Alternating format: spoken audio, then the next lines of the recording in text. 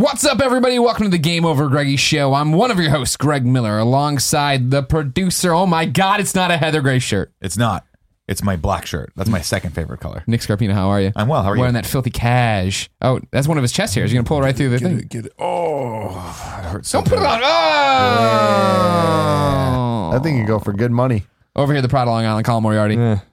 And over there, the pure one, Tim Geddes. Yeah. Remember the classic, probably the best in the series film, Superman 4, The Quest How for can I Peace, forget it? when they took one of his hairs and made the other guy out of it? Yeah. Moon Man. The hair, it was Moon Man, exactly. Moon Man. No, it was so strong that it could hold up whatever 100 tons on that little thing, but it got cut, no problem. Yeah, they were just like scissors or whatever. No one thought it through. Like, wait a second. The tensile strength is that can hold, but it can get cut maybe really a easy. laser or like some other thing could have cut through it. No, nothing, just scissors. Some regular old scissors. I think it might have been gardening shears, but all the same. Yeah, blades, human scissors. blades. Yeah, human blades. Mm-hmm.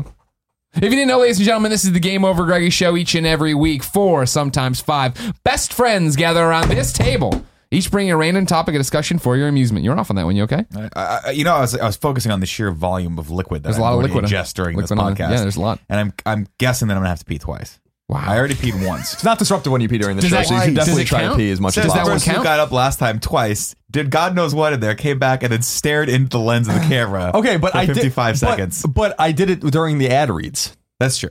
That's very I true. do appreciate that more than the other ad read screen caps that I get where I'm reading the ad and you all just bring up your phones. Check Twitter, check What I whatever. do. That's the Twitter times. If you like that, head over to patreon.com/kindafunny where we post the entire show early and give you a bunch of exclusive perks and goodies. If you toss us a few bucks, thank you, Colin. You did it. If you got no bucks to toss, head over to youtube.com/kindafunny where you can get the show topic by topic, day by day until we post the entire thing the following Friday on youtube.com/kindafunny and MP3 services around the globe. Nick, Yes, you have a computer out. You're all Yes. set. I do. What's your I have topic? a serious topic this time. I want to talk about Sulu in the Star Trek series. And recently it came out that Sulu's character is in the next, in Star Trek Beyond, is going to be gay. Now that in and of itself is news, but the bigger news is the reaction that George Takei had to it, and Simon Pegg had to George Takei's reaction. So I'm going to read you guys these quotes real quick, starting off with where the actual idea originated. And I didn't actually realize this, but Simon Pegg helped write the screenplay for Beyond, so he has a bigger hand in the character than I would have thought.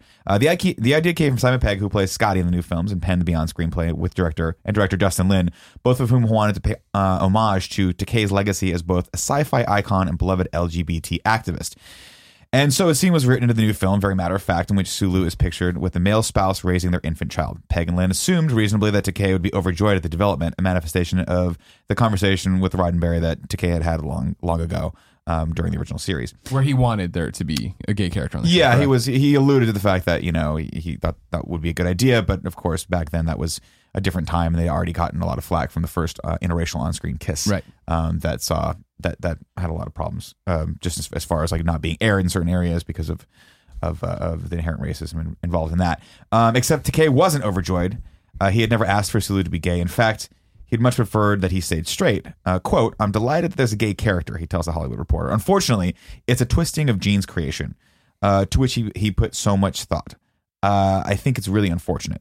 Takei later explained that Roddenberry was exhaustive in conceiving of Star Trek characters. The name Sulu, for example, was based on the Sulu Sea off the coast of the Philippines, as to render his Asian nationality indeterminate, and that Roddenberry had always envisioned Sulu as heterosexual. So that's interesting in and of itself. But then the Simon Pegg sort of came back with his response, which was, quote, "I have a huge love and respect for George Takei. His heart, courage, and humor are an inspiration. However, with regards to his thoughts on Sulu, I must respectfully disagree with him."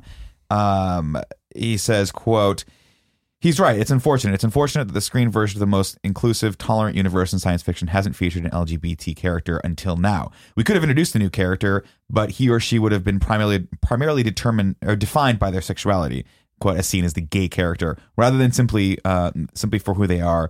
And isn't that tokenism?" He later commented that Justin Lin, Doug Jong, and I loved the idea of it being someone we already knew because the audience have a pre-existing opinion of that character as a human being, unaffected by any prejudice. The sexual orientation is just one of the many aspects, not the defining characteristic. Also, the audience would infer that there has been LGBT presence in the Star Trek universe from the beginning, at least in the Kelvin timeline. that a gay hero isn't something new or strange. It's also important to note that at no point do we suggest that our Sulu was ever closeted. Why it needed to be? It just hasn't come up before. So I wanted to get your guys' take on that and just see kind of where you sit with how that sits with you, because it's kind of a complex issue. I think Simon Pegg did a really eloquent job of explaining his piece, and I think that if it was this side or this side, I'm definitely on the Simon side in the sense of like him talking about it. He's been there since the beginning. We're not making a big deal out of it. If it was a gay, all that stuff, it's like those are really valid points that show that he put a lot of thought into this, and he's doing it for a good reason. You know what I mean? And like them, Takei talking about the Gene originally, putting thought into the characters. It's like, well, it's now 2016 and they're putting the same amount of thought into these characters. Obviously, there is that amount of love and care and passion being poured into this universe. And this is a modern day version of Star Trek. It's not where it was before. Right. And it's kind of weird to me that Takei kind of has that stance, but I mean, whatever. He has the right to do that. But I get the sense that like him being gay in real life does make it kind of weird that it's like, all right, well, now your character's gay because you're gay. It's like a weird kind of like meta thing. Yeah, I can see where that perspective would come in, right? Where he's saying, look, I get what you're trying to do, but this character is heterosexual. He was written as heterosexual. That's what the original creator wanted that to be. Making him gay just because I'm gay doesn't necessarily jive well with him. And I can understand how he would see that. Yeah, both sides, I think, make sense to a great degree. And the one thing I would be interested in, not being the biggest Star Trek fan, I don't think any of us are in terms of anything. I like it. I like the series, but it's not Star Wars. The thing about, like, I really liked the reboot, and I really liked what they did with Star Trek. And then I remember enjoying the second one, but not really remembering it. It's one of those movies I saw and forgot. Whereas I remember seeing the reboot and being like, "Fuck, this is awesome. This is great." Since technically it's a reboot, but it's still in that timeline. You know what I mean? Like they went back and changed everything. In the show, was there ever a storyline where Sulu was pursuing a woman or anything like that? No, they had. So apparently they alluded to the fact that he had an affair with a one-night stand with a woman, and that resulted in the birth of his daughter. But I think that was in one of the movies. Not Gotcha. Okay. But to that point, which is fascinating, which I think there's more to that quote that I didn't copy over. But I remember reading at some point he was talking about, like, since this is an alternate timeline, right? Because if you guys remember at the beginning of Star Trek, when they brought it back, the reboot, 3 or 5, 5 years ago, whatever it was, it altered the timeline. So he was like, I like the idea that in all these alternate timelines, anyone can be gay, different. Anyone can be straight. It doesn't really matter. Sure. You know, I don't think they altered the timeline. It's not like the butterfly effect, though, where like when they went back and like, well, now Sulu's gay. True, that's true. Because Kirk stepped on this thing. That's true. But the idea of, of there being, I don't know. I'm just saying, like, if I was a fan of Star Trek on that level, and that was that thing, and I think that's where George Takei comes in, is the fact that I understand that argument, and so it's just, if there's a fact, then it kind of fucks up the fiction. That's where it would get, well, that sucks, but it's cool, but whatever. Since we're talking about Star Trek, first let me be the first to say Nanu Nanu to all the Trekkies out there. Thank you. Now that was a Mork and Mindy reference for you, Tim. You like Mork and Mindy? Do you even know what Mork and Mindy is? Yeah, Robin Williams and someone else. And some chick. And Mindy. More Robin Williams and Mindy. The Mindy Project. What was her name? So I'm of two minds. I'm of two minds with this, as I am with many things, because I do see both sides of it. As I've said before, I am not into diversity for diversity's sake, and actually, that's like what George Takei is talking about. Right. What he's saying is that, well, Gene Roddenberry's vision of this character was an Asian man of a heterosexual persuasion, right? And it's his creation, and we don't necessarily need to mess around with that. So I understand that particular argument. Sure. The argument that Simon Pegg's making, I think, is also prescient, which is like, George Takei can't have his cake and eat it too, right? Like, you are a gay man, and that is, you're known for being this character, but you are actually known for being a gay pioneer. Mm-hmm. That's what you're known for, and you play that up. So you can't have it both ways, and we respect you for that. I mean, he's come to prominence in the last 20 years specifically for that. Right. He came out in 2005. Right. So maybe what, 10 11 years. for just being that, and that's fantastic, and that's great. And I think he's funny, and I think he's eloquent. I think he's a great guy. Oh my, he's awesome. He's an awesome guy. But so We gotta get him on the show. so I I'm love with Tim, where I feel like I am surprised by that, but I also am of the mind that like the character, like I would have liked to see, if we want to have more diversity in terms of sexuality, which is great, and it's not within Gene Roddenberry's original idea, then I think it would have been more appropriate for them to make a new character. And I understand that you don't want to have tokenism and all that kind of stuff, but we can bring this to a further extent, which is Sulu still an Asian man in the Yes. Okay, so why isn't he a black woman then?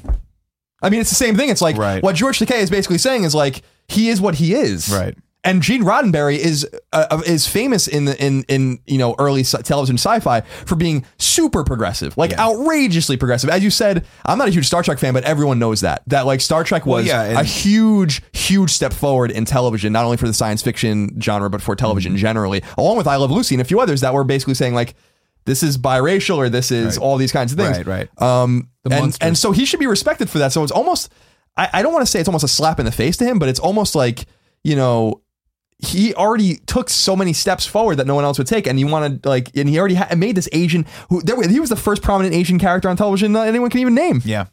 And so it's like, I don't know, like you need to push it all the way to the nth degree instead of keeping in Gene Roddenberry's ultra fucking progressive, ultra fucking diverse vision as it stood already.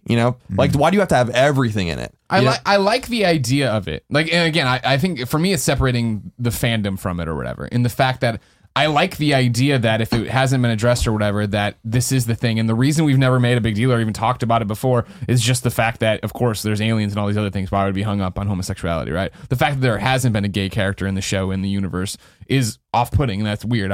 But it's not, I don't need a storyline all about it shoved down my throat either. The fact, the way Simon Pegg makes it sound, for us not having seen Beyond, it's not out yet, is the fact that it seems like it's just a shot or whatever, right? Like that, and that's all it is. And like, it's getting not blown out of proportion, but it's there as a way to honor Takei. Yeah, go ahead. Let me just ask you a question. You said why is it off-putting? That there's never, why is that important within the realm of Star Trek? Because I don't. We're talking about the diversity of it and everything else. Right. The fact so that if I'm a minority, I'd like to see myself represented on screen in some fashion, and especially if we are into this thing of, and I'm not knocking Star Trek in the '60s or whatever. I think that's hard to do or whatever. We are aware of. I would say it's impossible to do. We are aware of the steps this show took and what it did. But I'm talking about even then. It's again not as somebody who's not even a fan. And again, like what we were talking about the last week with the whole. Black people versus cops and all this other stuff of just like, it's hard for me to put in the shoes. I've watched 2 Star Trek movies now. I'm in and out of the show every so often or whatever, and I've never been like, man, where are all the gay characters? It's just, but like when you call it out, it's like, oh fuck, right, this is a universe filled with aliens and all these different things, and this isn't something that's ever even hinted at. And I'm pulling what we're pulling from this thing where Simon Pegg's saying that's the case, that there's never been LGBT in it. I would think, oh, that's an interesting thing to call out. Yeah, I would like to see some representation of that. Right, but I admit that I'm arguing from a point of weakness simply because I've not given this any thought at all. I found out about this literally 10 minutes before the show began. But my point here is that last week on PS I Love You XOXO, we talked about gay characters, our favorite gay characters, and I was like, I don't even know that I can name that many because... And then people tweeted at us or put in the comments like, what about this guy? And what about this girl? And what about this? And I'm like, oh yeah. The thing is that their sexuality isn't defining of them any more than the sexuality of a straight character defines them. And so it seems like an ancillary kind of thing one way or the other. I understand that you want to have minority representation and all that kind of stuff, and I respect that. That's fantastic. But they're doing it because the man who played him in real life is gay. Yeah. That's why they did it. And not for any other reason. So it actually seems kind of, it's not tokenism by definition, but it is pandering as opposed to creating characters from stock that, or from scratch rather, that are going to rise up and give gay or lesbian or bisexual viewers a character that they can relate to on a sexual level. But I know I say this from a place of, privilege as a white straight man, but I don't, and maybe it's because we take it for granted, but I still haven't wrapped my head around completely the idea that like, I have to relate to the character in every single way on screen to be able to relate to them as their fictional device. In other words, like I don't look at, the white man on screen and be like, well, he's a white man, so I relate to him. But I think that's the problem though, is like what you're saying was like, that's just because we've grown up with that just being, that is so the norm to us. Whereas for all the other people that aren't white, straight males, like watching it, when they see all these other characters, it is different, and it is like, oh shit, like this represent, like it's not just not me all the time. You know what I mean? It is exactly. There is something that does represent me. I get it. I just don't like. I guess what I'm saying is like I related to Ellie in The Last of Us, a teenage lesbian girl right? Or in Gone Home, same thing. Like you kind of relate to them and kind of are interested in them. I guess what I'm saying is like I know I've taken that for granted. There's no doubt about that. I know that I speak from a place of unimaginable privilege. I know that too. I just don't. I feel like there must be, and I guess people can sound off in the comments on this as well. In my mind, like for as much as you want representation of yourself in many different ways, there certainly must be minorities, whether it is in sexuality or sexual preference or in race, that are like, well, but isn't that also telling me that I can't relate to what we like to the person that's not like me because because I'm not defined by my sexuality or I'm not defined by my race. So I just like I feel like it's so much more complicated than people make it out to be. I'm not saying these people are wrong. I'm not saying diversity in these things is a bad thing. And I'm not saying that we shouldn't have a diverse and progressive outlook in the 21st century. Of course we could. We all do. We all share the same pro-gay, pro-choice, pro all these kinds of things viewpoints at this table. I'm just kind of making an argument that maybe it's being taken to an nth degree with this particular case, and maybe with certain other cases where the big thing about it is I think that we're talking as the majority. So for somebody from a minority populace to look at this, I think for sure they find themselves something that connects them to the mainstream characters, the major characters. But I think to find somebody that shares something that is so definitive for them and is so many people look down upon and is this thing that is still a huge issue, and acceptance is still so hard fought for all of these different things. I think that's where it is, and I think that's the other side of it too. It's not even it's for a gay person to look at it and be like, oh cool, gay people on TV, I'm gay, it's not that strange anymore. It's also the fact of, hey, mainstream, wake the fuck up to there being gay people and it not being weird, and that is the whole point of, and that's why I think the Sulu thing is a strong indicator as well. Not that I think that if I was going to talk about like, man, there's so many bigots in these communities, I don't know if I would go Star Trek right up at the top or whatever, but in the way of like, not even close. Hey, you know this character, you've loved this character, you've loved him for years, or you've loved him for now 3 movies. Guess what? He was gay the whole time, and it wasn't a big deal, and he wasn't weird, and he acted like a normal person because he is a normal person. What you think in the middle of America who don't know any gay people, and I'm talking from my own experience being,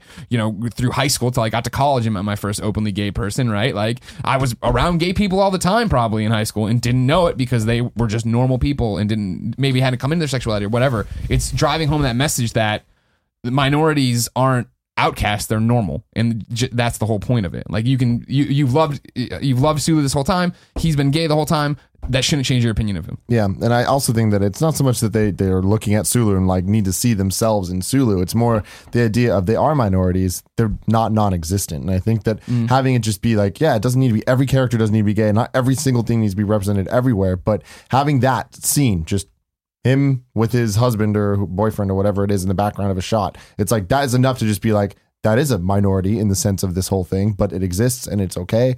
And I think it's that sense of seeing yourself in the world, not so much in the character.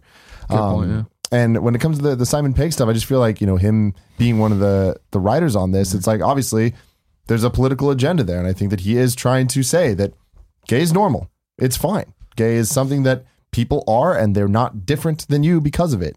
And I think that making Sulu the gay character, I mean, obviously I do think that like the pandering, I think it is pandering, but I also think in the good sense though of like fan service. And I think that he meant that in a way to honor George Takei. You know what I mean? I don't think there's anything negative in what he's doing at all. I don't think any of it's negative. Sure. I'm just making kind of an argument that I've not even fully formed in my own mind because I haven't thought about it too much, where I just kind of I wonder about the other side now. I wonder about the other side, like where it's like, well, the characters are the characters. Like, make your art the way you want to make your art. Right. I was telling Nick about an idea that I'm developing, a story that I'm sketching, where the protagonist is a black man in his 30s. And I wrote that not for any other reason than that's just the vision I had of that character in my head. So that's what I'm going for. It's like will I be able to speak for him in an authoritative way as a white man and a 31-year-old white man? Maybe not, but why can't I necessarily write the dialogue or create this character nonetheless? That's just the character I saw in my head when I was coming up with this idea, and so I put it forth. In other words, like I like the idea of creating for creation's sake, yet Star Trek has so much lineage at the same time that, and with George Takei being really one of the most notable characters that come out of that, not the most notable, it's certainly one of the top 3 or 4 most notable people that have ever played any of those roles, that you can understand why they did that. And I think they're doing the right thing, because I do think that gay is normal. I think we've all known that for many years.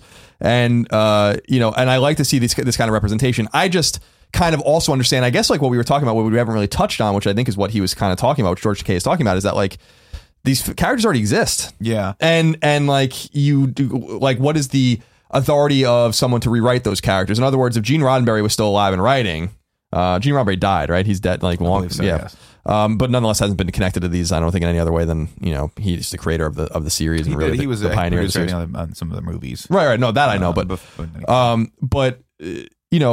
would he be able to take his characters and reform them or reboot them? Or probably, yeah.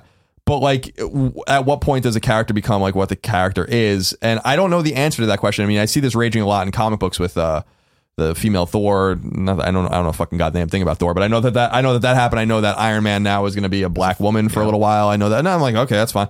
But like, but you can kind of see the other side as well, and I do like where I don't mean it in any sort of mean way or anything like that to the people that are being represented by these things. Where it's just like, well, yeah, but Iron Man's Tony Stark, isn't he? Like Tony Stark's a character, right? Like, there's nothing wrong with that either. And so I get people's attachment to these different things.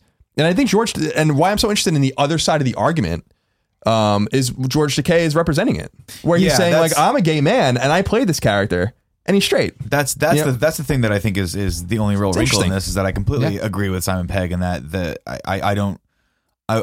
I like that they're trying to introduce a gay character into Star Trek. I think it's important. I think culturally it's going to go a long way toward making it okay to be gay, and seen as okay to be gay on screen. Because I think that really does help shape younger generations. Like when kids see that, it really does have a good effect on them, 100%. in that it just conditions them to think that's normal. That's normal. Everything's normal. It doesn't matter. But I think the only reason why this gave me pause was because they did it to honor George Takei, and George Takei told them no and lobbied against them multiple times, according to the article that I read, saying he said, "Don't do this. This is not the character. Like, I played this character as straight in a time when racism was a really, really, it was a difficult time in the United States to be an Asian American and being seen as a lead actor on a television show. That was kind of a hard fought battle. And you're to him, I think it's, they have the best intentions, but he didn't want it to happen. So if you're paying homage and honoring George Takei, then wouldn't it be therefore honoring him to just keep the character what it was before? And to me, it's not even a question of making the character gay or straight. It's just saying, like, don't do this because you're honoring me. If I don't want it to happen, it's not honoring me. You're not actually honoring my intentions. Real quick, I'm sorry. From the get-go, they said this is to honor him. Yeah, I mean, that's obvious, though, right? Well, no, I know, but I'm just wondering how they've talked about it.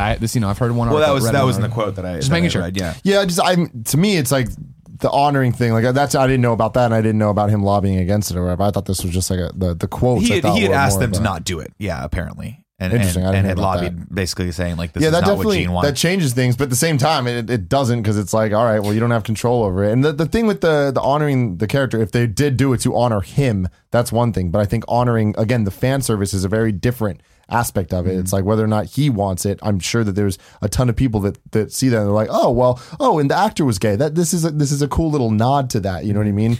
And that's important too, right? Because you have already in the cast of characters, you have Zachary Quinto, who is an openly gay man playing Spock, who is I guess would be a heterosexual Vulcan. Who's trying to keep my terms straight there. No, right? Nanu, indeed. But that's interracial. But that's super important too, right? And they have an interracial relationship, so that's very, very important in and of itself, because Hollywood has had a problem with that, a huge problem with having gay actors play straight characters. I didn't know he was gay. Oh yeah, openly gay. So that's huge too. So it kind of like the last almost piece of the puzzle is having a character that is gay. And I do agree with Simon Pegg in that you can't just introduce a character, because then the criticism would be you're just putting this token gay guy in the scene, and who is this person? And he's not going to be really a part of the movie anyway. And don't fucking put him in a red shirt, for Christ's sake, because that's just not going to be a good thing. The other piece of the puzzle, right, is the fact, and this is again ignorance on my part, not being that guy. As somebody on the outsides of all of this, even now, but with 2 movies under my belt, I feel like this only adds flavor to this character. Yeah, like right, yeah. Him and Chekhov and all these other people, or Scotty, right, or whatever. They're just like. They're like literally like bones. They're all like one-liners and shit. They're there right? to service Kirk. Kirk is the guy that I know everything about, and now everybody knows I know everything about Spock and what's her name? Uhura. Like, she's in the middle where I don't know a lot about her background. Again, as somebody who knows 2 movies, but it's like obviously Kirk and Spock are the fucking picture, right? And then it's like all these other guys just bounce off the ship and go do whatever. Like now they're gonna give me a scene of him hugging his husband and having a baby. It's like, all right. Yeah, I mean, to go back to your earlier point about the comic book stuff too. I mean, this does happen, but the Iron Man thing, it's a whole different character. This would be changing the character, but again, that's fair enough. I don't know anything about what I'm actually talking about. No. I just want to clarify that. I just see people's outrage. I just people see outrage. See, I didn't bring up. It's not like she's the new Tony Stark. It's a whole new. Okay, I didn't know that. So they're bringing in. I saw people. I just see people upset about everything under the sun in comic books, and so I'm like, okay, but if they're not changing the character, they've only had 70 years of Tony Stark. Well, there's so much more to do with. That was going to be my earlier point. That was going to be my point, right? Which we have had this character as a heterosexual character, since the 60s. I don't see any reason at this point. It's like, all right. You've had it, everyone. You've had that. You have a long lineage of not like 6 movies, 7 movies with this character in it. Yeah. And how many people are like, yeah, Sulu's my favorite character because he fucking bangs chicks. Yeah, right, exactly. Right, exactly. My thing with it is, I just feel like the respecting the character. I think that there's certain traits that define what a character is, and there's a whole bunch of other things where it's like, was him being straight really a thing? Because it sounds like, all right, great. There was Kirk, that's a perfect example. Like Kirk's womanizing plays STDs. really into his character, and that's like his insecurities coming out a little bit. The way I see it is like with Sulu. Yeah. Like the color of his eyes or the shape of his eyes or the color of his hair or the way he styles his hair. Does any of that matter? Does this actor look like that actor? No, the actors look kind of different. You know what I mean? So it's like, why do those aspects not matter, but his sexual orientation matters? Like, I think that unless there's a story plot element to it, whatever. I agree. It's just another like slider. But it's weird. It peaks. Sorry to interrupt you. That's okay. It does pop up with me, even though like still to this day, like, and I do look internally and think I am still conditioned to like push these ideas away. Right. A perfect example of it, as I think I read this correctly, was in the new Harry Potter play. Hermione is black, and at first I was like, that is ridiculous. That is sacrilege. Then I'm like, I guess it doesn't really matter. That doesn't matter at all. Do you care what the character was never defined as a white person? It was only defined as a Caucasian in the movies because they had to cast someone, and that person just happened to be white. Was that Rowling's vision all along for Hermione? Was that she was black? She didn't have a vision for her. She just said best actress came this along. can be whatever it needs to be. Interesting. Yeah, I don't think she's defined with the exception of, with the exception of maybe like Cho Chang and a few other characters. Like I don't think there is really any ethnicity that's incredibly important. Do you know who the runner-up for the role was? George Takei. Hermione was almost an old Asian gay man. A little weird. Oh my, Harry! I feel like I guess I'm just becoming more fascinated with the other side of the more George Takei centric argument, which I think is what he's making, which is like, I kind of think there's subtext to it where he's basically saying like, well, the character is the character as the man who created him envisioned him. And I don't think I think that there's some racism and some bigoted nature behind people being mad about the Spider-Man that's Puerto Rican or whatever, even though that's a different character too. That's why I didn't bring him up. Or Thor or whatever. I don't know anything about comics. I just see people getting upset about these like almost racial or sexual things in comics specifically over and over again. So I thought that was a good example. But the other side where it's like, I'm interested in how like the black community or the Latino community or the gay community or whatever feels about being pandered to as well. And when they look at something and they're like, well, just make it the way you want to make it, dude. Like it's like I feel like there's almost the other side where it's become, maybe for sexuality, especially in our, I mean, we're in San Francisco. I mean, it doesn't get any more fucking normalized than it is here, which is great. But like the other side of the coin where it's like, all right, like we don't need, if your vision has no gay people in it, doesn't really affect my life. And I'm not saying that as me as the straight white man. Sure. I'm saying that as the gay man or the gay, the gay woman or whatever.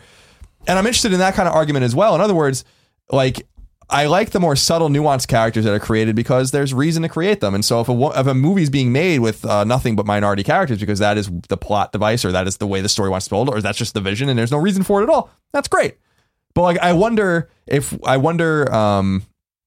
like in shoving diversity into every single aspect in any way we can, we don't also do service always to the story or to the plot. And so is this just like, as was being said before, just a distraction, even though it's this minor thing, like it's become this big thing now. Yeah. Where it's like, it was supposed to be an homage and that's really nice. And I'm sure it was done with good intentions. I think George Takei is being a little weird about it. I would probably, if I was him, I'd probably be like maybe privately upset, but publicly being like, like supportive and all that kind of stuff. So I just think it's more complicated and nuanced than that. Like where I'm more interested in having, we're having a 2016 conversation, or we think we're having a conversation in 2016, but I actually felt we're having a conversation in like 2005.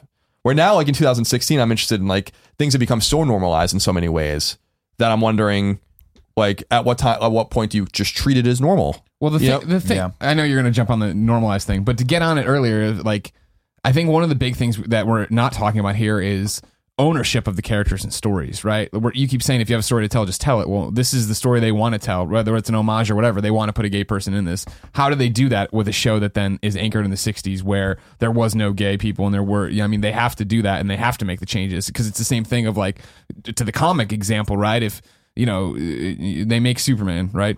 Siegel and Schuster here. We have Superman. There you go. And then for the rest of Superman, he can't evolve beyond what their vision was then. So he's just leaping tall buildings in a single bound. He can't fly. There's all these different little things. They can't change the costume. It's at some point these do become. I understand. The argument here is so interesting because you have George Takei, who is Sulu, right? And who had the direct connection, who worked with the originator of the work, who wrote the character and told them what the character was, and this is how you're playing the character. But then it is in new hands, and so it is. You know, I'm the guy who's arguing about continuity earlier. It is in new hands. These people are making the movie they want to make, and they have to be able to put that stuff in and make those changes. It's a good point. And that's why it's complicated. And I'm not even sure what side of the argument I actually land on. I'm just making it the side of the argument because I'm kind of compelled by it. Like where it's like, well, it's not just so cut and dry. I think there's more to it or whatever, more to think about. And there's so many layers societally within ourselves and within like the population at large in 2016. Where I almost feel like by calling these things out, it denormalizes them. And like, and so like, you know, I like the idea of organically fixing things or organically making things normal because then I think it looks more normal to everyone and then I think everyone accepts it more. But also maybe the minority and gay populations don't really have that luxury either. I think it's more complicated than that, but I'm just spitballing. I don't really know. I hear you. It is fiction at the end of the day. I mean, like, who really gives a fuck? I mean, that's the. I mean, at the end of the day, that's kind of where I'll leave my thoughts. Is like, it really doesn't fucking matter. But I think it does matter though, because I think that the fiction does kind of dictate a lot of these little kids growing up, or even adults watching things. Like to see that and be like, it's normal. Like they need to accept that it's normal, you know, because it is. It's being shown in movie theaters across the whole world, you know what I mean? And it's getting to people where it isn't normal. Exactly. Right. And I think that, you know, a long time ago, it's not too many people were complaining or were saying that there's not enough white people in movies, you know what I mean? And then over time, now it's turning into this thing of there's too many white people in movies because they're taking what could be other minorities' roles and stuff. And I think that what you're talking about, the 2005 versus 2016 conversation is, I think it does need to swing really extremely in the other direction to normalize it eventually, to get it to a point where it is like, oh no, everybody's being represented in a way that makes sense, that's doled out however it needs to be. Because I think the problem is earlier you brought up that you feel like maybe they feel like they're being pandered to too much or whatever. Mm-hmm. To me, that's the equivalent of like I got a black friend. He says it's cool if I say the N-word. We're cool. Right. You know, and it's like, just because he does cool doesn't mean that there's so many other people that don't. And the problem is no one person represents it all. And I think that is the challenge, is trying to figure out how to solve for the greater population instead of the one-off things. Because, yeah, I'm sure there's people that are like uncomfortable when, like, I'm sure there's gay people that are uncomfortable by all of this, where it's just like, fuck, why is this being such a big deal? Why is it just either happening or not happening? But I feel like it needs to happen so that one day it won't happen. I think that's a good point. I think you're right on everything you said, both sides of it, because I do think I wonder, like, as being I'm as normal, I guess, in American society's terms, in terms of entertainment, as that it is, right? I'm American, I'm white, I'm male, and I'm straight, so I have nothing to worry about in this regard. I look back, I was thinking, for some reason, G.I. Joe came to mind to me, because I think about the minority representation in that show, and some of it was really well done. Like, Roadblock was one of my favorite characters, and he was just a black guy, right? Like, he was just a black guy, like all the other Joes, like Duke and Flint and all those other guys. But then there was, like, Spirit, who was, like, the old Indian shaman man, and there was, like, Quick Kick, who was, like, the Asian karate expert. Yeah. And there was, like, and so I'm like, all right, like, it's a little, like... Also, one could read into a black man being called Roadblock as being slightly racist as well. Really? I don't know. I always looked at him as being like... Can I get a minority report on Roadblock, Kevin? I need a minority report on Roadblock being black. I don't know. I don't see it. Thank you, Kevin. Right. So I'm not saying like I've kind of. What if we call the Peruvian character Lomo Saltados? The Lomo Saltados, and he has a handgun and an eagle, like Spirit did. like I've waged this whole argument in my mind, or this whole battle in my mind, where I'm like, I just don't know exactly where I come down on it, because there's no doubt that diversity in fiction has been positive for disparate sections of society, but actually for fiction itself, which I think is fantastic as well. I think that's often lost on a lot of people. Like when I played The Last of Us, I wasn't thinking about Ellie as being a little girl. I thought Ellie was just the compelling character that was happening to be a little girl, and then we found out she's gay in the DLC and stuff. So I like that there's like these little nuanced kind of things, and Gone Home is an example, an overall example of the same thing, where you don't even know what the story's about originally, and then it's about something you don't expect, and you can relate to those characters. And so I guess what I'm saying is that as a white man, I never felt the need to relate to white men in my fiction or whatever. Yet I also think, admittedly, there is a subconscious thing in my mind where I'm like, you have nothing to worry about, Colin, because if you really needed to relate to someone on that base level, just look around. Right, exactly. You know, so I admit that's there, but I am interested in such, and we've become so progressive in such a quick time in the United States in some ways. I mean, what's going on with race in this country right now shows that we're not quite as progressive as we'd hope. But I think with sexuality particularly, if you look at polling, and you look at different results around the states with gay marriage and all those kinds of things, and how quickly that turned rapidly, like within a decade. It turned around completely. That I just was wondering if, like, I do wonder if the gay population at large, I wonder if the black population at large, maybe not individuals or little sections of them or pockets of them, are now saying like, okay, like, we just want to be treated like we're normal, and we don't need to be represented in every single thing to be treated as normal, to be normal in society, and that we're actually creating conversations that are not necessary, that could be regressive in making that kind of representation normal, and where it really counts, which is in the real world. So that's kind of the argument I'm trying to make. But I don't know whether it's a salient argument or not. I just think that it's an interesting kind of take on it that makes it not so cut and dry. And I think it's kind of where he's coming from, not from so much of the fictional device that he's talking about with Gene Roddenberry, but also as a gay man in America. And he's one of the most prominent gay men in America today. So, so that's kind of where I stand on it. But I just don't know. I'd be interested to see what people say in the comments, because I think this is more complicated than it seems. My topic. But first, thank you to all the Patreon supporters in June for all your lovely support. Whose name do we have to see in there like 4 times? Jordan Smith. Jordan Smith. We apologize. Somehow Jordan Smith has been cut out of the last few Jordan ones. Smith, Atlanta Jordan? Yeah, I'm Atlanta just going to put it in. I don't know why. He's one of the best supporters. supporters, but Nick has been We systematically got you on cutting him games, out. but for some reason, I'm sorry, but I didn't stay on that list. So we'll get you in there about 18 times this time. It's the last 30 names are just going to be Jordan Smith, Jordan Smith. Smitty, Jordan Smith. No, I'm just going to push him once. I'll get you in this time. My topic is pulled from the headlines of Greg's life. First dates. We all know that I'm single. I've been Ready to mingle. Sure. Going on. Single and ready to mingle. You can be my hype man. You can walk around and say these things. And Did I do that right? I guess. I don't know. That was the saddest woo I've ever heard. It made me a like little bit of cringe. Ric It was Flair, a Ric right? Flair. Yeah. Oh no. that Is that, why are you saying who? Oh, it's woo? Yeah. Well, It's okay. You got time to. can I try it again? Yeah. Woo! All right, that's better. Better? That's Oh much no, better. I mean That's no, much- it's still not good. It's better. How does the hair look when I do it? Woo! It I don't goes know why forward it and comes bothers you back. so much. It like makes my balls go inside. Jesus. That's My balls have been inside this entire show. Yeah, I've been doing that since birth. So I want to know what makes good first dates. I want to hear good first date stories. Tim, what makes a good first date? First date makes a good first date. Yeah? First dates, to have a bad first date, you need to really, really try. You are two people going in wanting to like each other. Sure. I think it's one of those things where you're going to have a good time. You're going to be absolutely infatuated with the experience because you're either talking about you a lot or hearing about somebody You're new learning a lot, about somebody right? brand new. Either way, you're presenting your best self. You're trying to be funny. You're trying to, you're thinking about every action you're doing. And I think that you stop doing that every date afterwards until you get to a point where you don't think at all. And You're just shitting with the door You're just open. there. Yeah, exactly. Happened this morning.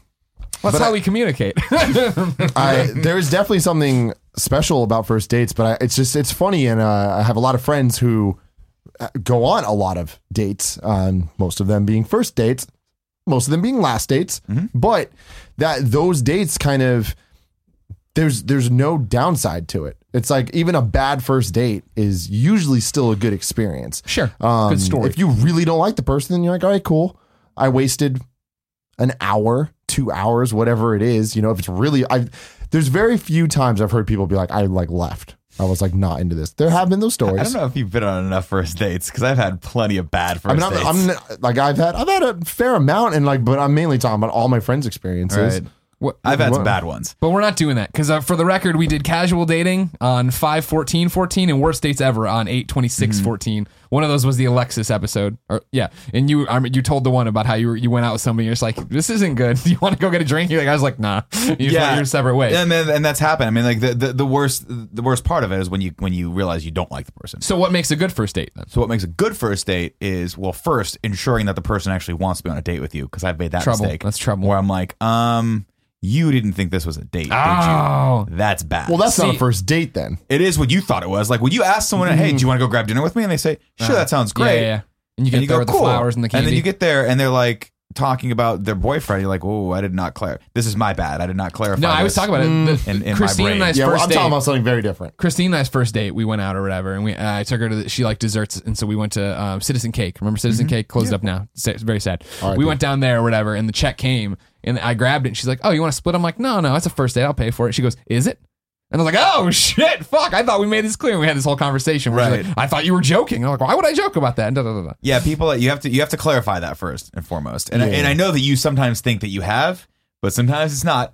No, I've been on a couple that's a first very, dates. very good point. I take back everything I said. If you're talking about a friend that is now being turned into a That's a potentially huge- first date. No, I'm talking about Tinder. I'm talking about you're at a bar and get someone's number. Sure, and that do the stuff's all first date. great, yeah. Those are first dates, and those flawless. Like I really don't think you can fuck that up unless it's bad, in which case you move on. But still, I I'll feel agree like with you on it's a that. fun first date because Sure. no matter what, you get to think about where you're going, what you're going to do. You're constantly thinking about where's this going to go next. I'm about to get some. I'm about to get my dick sucked. Jesus. Or not, right? You Maybe not. escalated so quickly, Tim. Maybe you guys are just going to talk all night. That's not quickly escalating, Greg. If you ain't escalating that quickly, you ain't doing it right. You're not Jesus doing it God. right. Oh my This God. is, the game only has so many innings, if you know what I mean. And then you fucking die.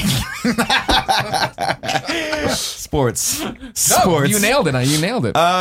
To me, I'm with you on that one, right? So the excitement of meeting someone and being and having that when you've obviously figured out that it is in fact a first date and that person is as excited about going on the date as you is great. I think it's an awesome opportunity to show this person, especially if you're the male and you were the one that did the inviting, who you are and what you like, right? So I took my wife on a first date to this Indian place that I loved down on it was on Folsom. I don't know if it's still there. We haven't not been back because it's laden with carbs. As I literally come, He's figure allergic out. to carbs. Haven't been back. They hurt the ice cream scoops. in 5 to 6 years. But it was great. I was like, I asked her one simple question. I'm like, do you like Indian food? She's like, yeah. I'm like, great. I'm gonna take you to my favorite restaurant. And we spent we spent like 3 hours longer there than we had to, just talking and drinking and enjoy like the food. Like you don't even eat really. You're just like kind of trying to whittle away in between sentences. You don't want to be rude, and you're just infatuated with this All person you're next to thinking you. about is her sucking your dick. I mean, that's all I ever think about. I don't understand how you're so much cruder on this show than love and sex stuff. Jesus. Because love and sex stuff, I have a responsibility. Yeah, we This have show- all That was a that fucking this show I creepy could ass just laugh you did there too. They both have creepy ass laughs. Some fucking supervillain There's laugh. only so many innings, then you die. Colin, what makes a good first date? I don't think I've ever been on a first date. When I was really thinking about this, I don't think that's ever happened. Like So wait, then how do you count your your relation? So They just come I've over been to in Colin's dorm room probably and they have sex with him. I've been probably half dozen relationships in my life, like real relationships, and they all. I mean, like my girlfriend in high school, I met when I played hockey. She was a figure skater, so I met her and I knew her. I like that So movie. yeah, exactly like that movie. You know what I'm talking about? The one. What is it? It's the one I'm Exactly thinking of. like Blades that of- movie. Blades of- No. You Dogs. nailed it. Blades of Glory. And Topic, then the one with Topic? Shut up. it's really not important. And then my girlfriend in college, for most of college, I met when I was a freshman in my freshman dorm, and I understand that you meet them not on a At date, some but point then you you go went out with them at some point, right? those are I don't first remember. dates, though. Yeah, that's what I'm saying. Like I already know, like that nullifies the ability to go on a first date, which is fine with me. I agree. And then I dated another girl in college for a little while, and then and so like for instance, like with Erin, I knew Erin for 13 years when we started dating, so it's like we don't have a first date. Like we go on dates all the time. But I don't think you have that classic like I'm getting to know you first date and stuff. It's like I know her better than almost anyone in this world. At So it's some like point you said, hey, do you want to like get together? sure, and we went out and we had a great time. We just went and did it. We do what we do all the time when we go out, which is we go out and we have good food and good drinks Right. and we laugh. And that's like, and I found finally someone who like actually accepts me for who I am, which is really nice. She's you a know? saint. She should get She sure is. I was She talking sure is. about the comedy drama / Cutting sport Edge. movie, The Cutting Edge. Topic. That's what you wanted me to. You wanted to say Topik for me to jump. Quote from that movie. I don't Greg. If you remember the consider movie. yourself a cutting I edge don't. fan, I am a diehard DB Sweeney fan, my friend. So what I'm saying is like I don't think I've ever been on that classic like I've never like met a girl, given her my number or gotten her number or whatever, and then and then we meet. So I've never not once, never has that happened. And thankfully I'm those days are behind me now. So it's like I think I've gone through my entire life without having done that. But yeah, Erin and my first date was awesome. I mean, we actually went out with her and her cousin, and we had we fucking laughed and laughed. It was an awesome time. But again, I don't consider that the classic first date. I just don't consider that. And I think when I look back at other relationships, I don't think I ever had that classic first date, because when I was in high school or college, I was fucking poor. I wasn't going on dates. And we would hang out at each other's houses or go to the movies or do something like that. But I don't actually remember any of that shit. Like when I actually think back at those relationships, I have no fucking idea what we did. I remember probably all my first dates. Like I remember the first girl I dated in high school, seriously dated. We went miniature golfing, and it was me and my buddy was dating her sister. Your buddy Stu? No, it was actually my buddy Ryan, who we actually became really good friends because of that. Because he had mentioned that she liked me, and I was like, no, this is actually. I'm gonna take a step back here. Here we go. Give me a little bit of background. So going into my junior year, I became drum major, right? Yeah, you and did. I believe that was the year where I decided. Sophomore year is when I was assistant drum major. Still had the ponytail.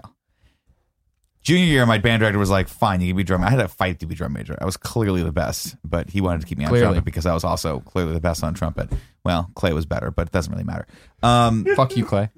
Going into that year, I was like, "Fine, I'm gonna get serious about this." I dropped weight and I cut my hair.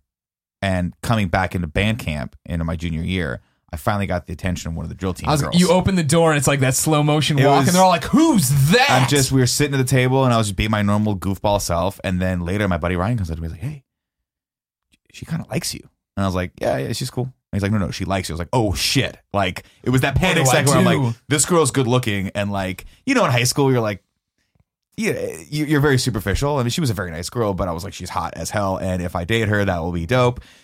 So he's like, what do you want to do? I was like, I don't know. I don't even know how to do this. I've never actually done this before. And he's like, I'll tell you what, we're gonna get a double date together, and I'll set it all up. Don't worry about it. I know the girls like miniature golfing. You just come along, and that way it's all goofball. No one's good at it. You don't have to be good at it. You don't have to be bad at it. Just have fun. And we went out, and it was a fucking blast. And I ended up dating her for 8 months. Oh, nice. Super sweet girl.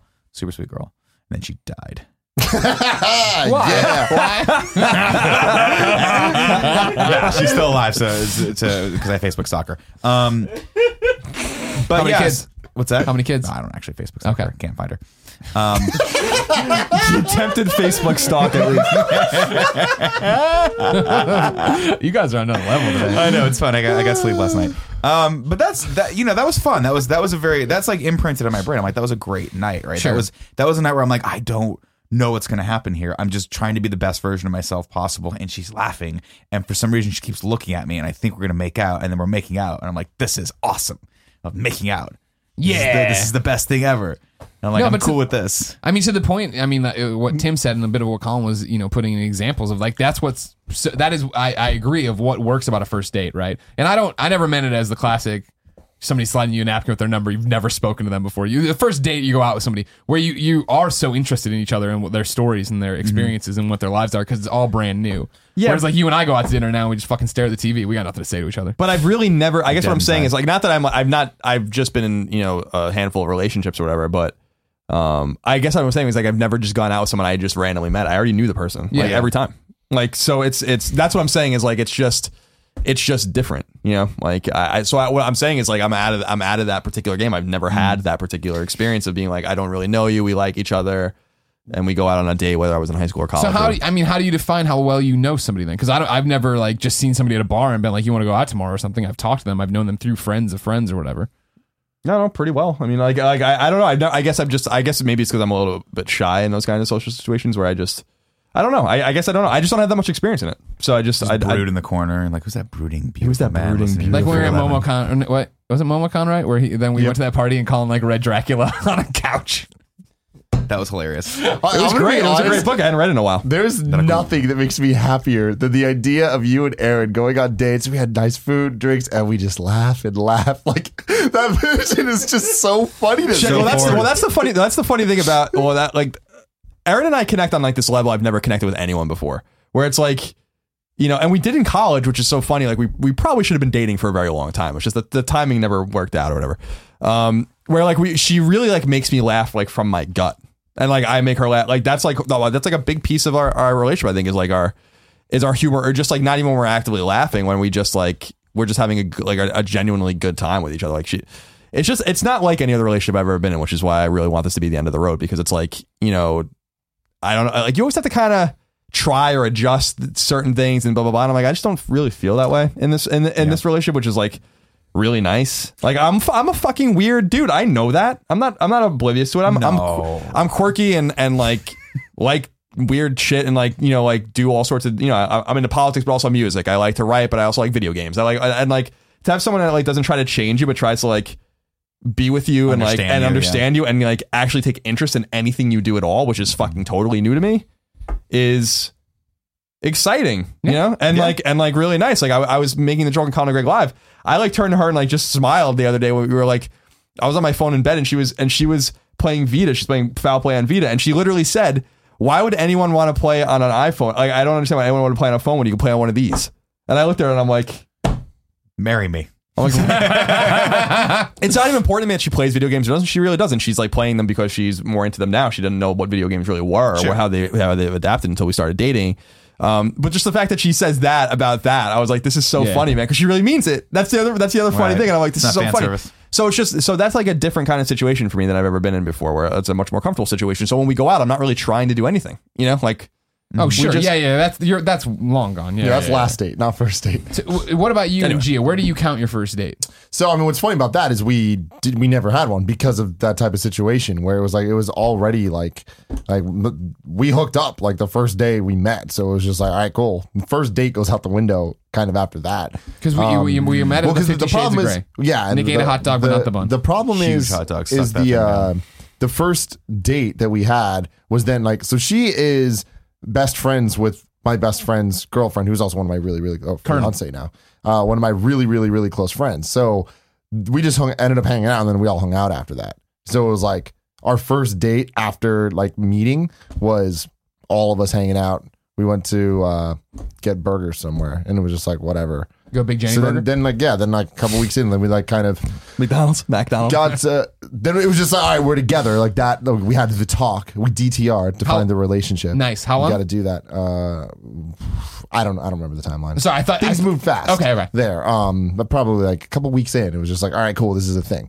But then like I made a joke out of it where I'm like, I'm gonna take you on our first date. We never did that. So yeah, then we did this thing, but that's not really a first date. Then I just fucking went all out and did some dumbass bullshit Tim plan, because that's what I do. Yeah. Kevin helped out. Set up that hotel room. Yeah. It was great. The first date was a hotel room?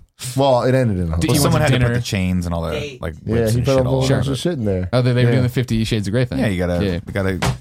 That's the thing about Tim Geddes. I'm sorry, Kevin wants to chime in. Yeah. You ever want to impress the shit out of a girl? Yeah. If you ever like, he's very authoritative about this. Hey. Yeah. This is date number, let's say date number 5, date number, whatever. Matter. But you're like, hey, let's do something awesome. We got you, boy. We got you. Ooh, we're real good great. at that shit. Wait, do you have like a plan ready to go? Or is it? Okay. We've Do you want to run me through one of the packages? Run me through one of the packages. No. Here's the problem. We can't run anything packages because it's private shit, because then everyone knows. Do you know how many girls are out there that you're going to date one day, Greg Miller? No. Probably at least 2 to 3. So I don't want them to hear this and be like, he's doing the tier 2 plan. I thought I was at least a tier 1. Oh, good point. I got to save the platinum package. Tier structures? Oh my God, yes. Jesus. That's the other funny thing about relationships in this particular relationship with Erin is that, like, you know, you just kind of, when you really do care, I think this is where you're at too with Gia. When you really do care, like really care, and like really are into it, and really like quite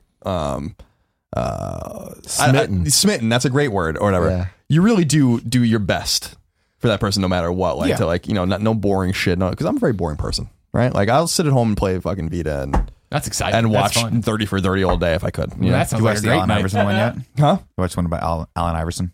Yeah, I did. I watched that one. That's queued up for me. The one question I have, I mean, because we've somehow dodged this completely, is I want to hear about Greg's. How many first dates have you been on in your free? In my life? No, not in your life. I don't even want to know about anything but this post This new single life. Okay. This post We want the relationship new life. 52, Greg. Oh, the new 52, where they've rebooted the universe, but I still have Portillo, which I'm always a big Yeah, fan of. yeah, and yeah. Kevin and I are really good friends. Yeah. Shit. You guys go to dinner kinda- and shit. It's It's disturbing. true. We've gone from like before, like I was used to hate Clark him. and he was Jimmy Olsen, and like I was like his mentor. And but I now quit. we are new 52, Clark and Jimmy, where we're besties. We're texting each other. We're going out to dinner. How you doing, Kev? Pretty good. You didn't tell me to turn up the rock and roll? No, that was the I Death and know, Return. I That's know, different. I That know. turn it up. What a stupid thing. You remember this? No. You remember this? They kill Superman, right? He comes back, Colin. I'll skip all the cyborgs and all this stuff, right? He comes back. It turns out, Colin, that they had given away his apartment, of course, because Clark Kent they thought was dead. Turned out they lied and just said he was buried under some rubble and he got out fine. Still had all his muscle mass. It was a very interesting way of how that would possibly be a thing. But so Clark has to move in with Jimmy. And so for them to show you that Superman is still hip and young kids, when he comes in to start moving in, Jimmy gets all sad and he's like, "Oh, I'm sorry, I'll turn down the music for you, Clark. I was listening to some heavy metal." And Clark goes, "Turn it up, Jimmy." And that was it. That's when people were like, "Holy shit, Superman's on another level." I was listening to Jimmy Olsen's Blues this morning, by the way. Anyway, Oh, were you? Pocket Full of Kryptonite. What a great album there. Spin Doctors, New York City's own. I've been on one first date so far, and I'm going on another tonight. Another first date. Yes. Exciting. Yeah. This is exciting. Who is the who? So well, not who, but what precipitated the first date? Damn, precipitated. And then what precipitated Big fan. the second? Why you hold First that thing date. like it's coming at you? Okay. Whoa. No. Oh, that's gonna hurt your teeth. Oh, No. don't. I can't even look at that. I can't even look at that. It's lead. Yeah, it's lead. What precipitated the first date? I had met her at a friend's gathering. Good first step. Yeah, exactly. And I was like, "You're cool," and she's like, "You're cool." And then we didn't talk for a while, and then Instagram DM hit off a conversation. It wasn't like that. It wasn't like. but no, it but wasn't like. It wasn't like a It Tim was. DM conversation. No, it was. Did you DM That's her a the picture point. of your No, 2-inch that's the whole penis? point. Is what I'm saying. That's not what I do. Do you, You just when slide. when you meet a woman, do you immediately tell her they have a small dick so she doesn't get disappointed I later? like to set the bar low, kind of funny. We just set it at low expectations, and then if they ever see it, like, oh, this isn't and then that you have to bad. go when you Eat and then when you're about to have sex, you have to go through, Small you have to go through your drawer and you're like, Let me get the baby condoms. can't find them here. I got the jeweler eye out. Yeah. I got the jeweler eye out. Shut up, Kevin. How's that for a microphone? What was that? Oh, you weren't using the microphone? I gotcha.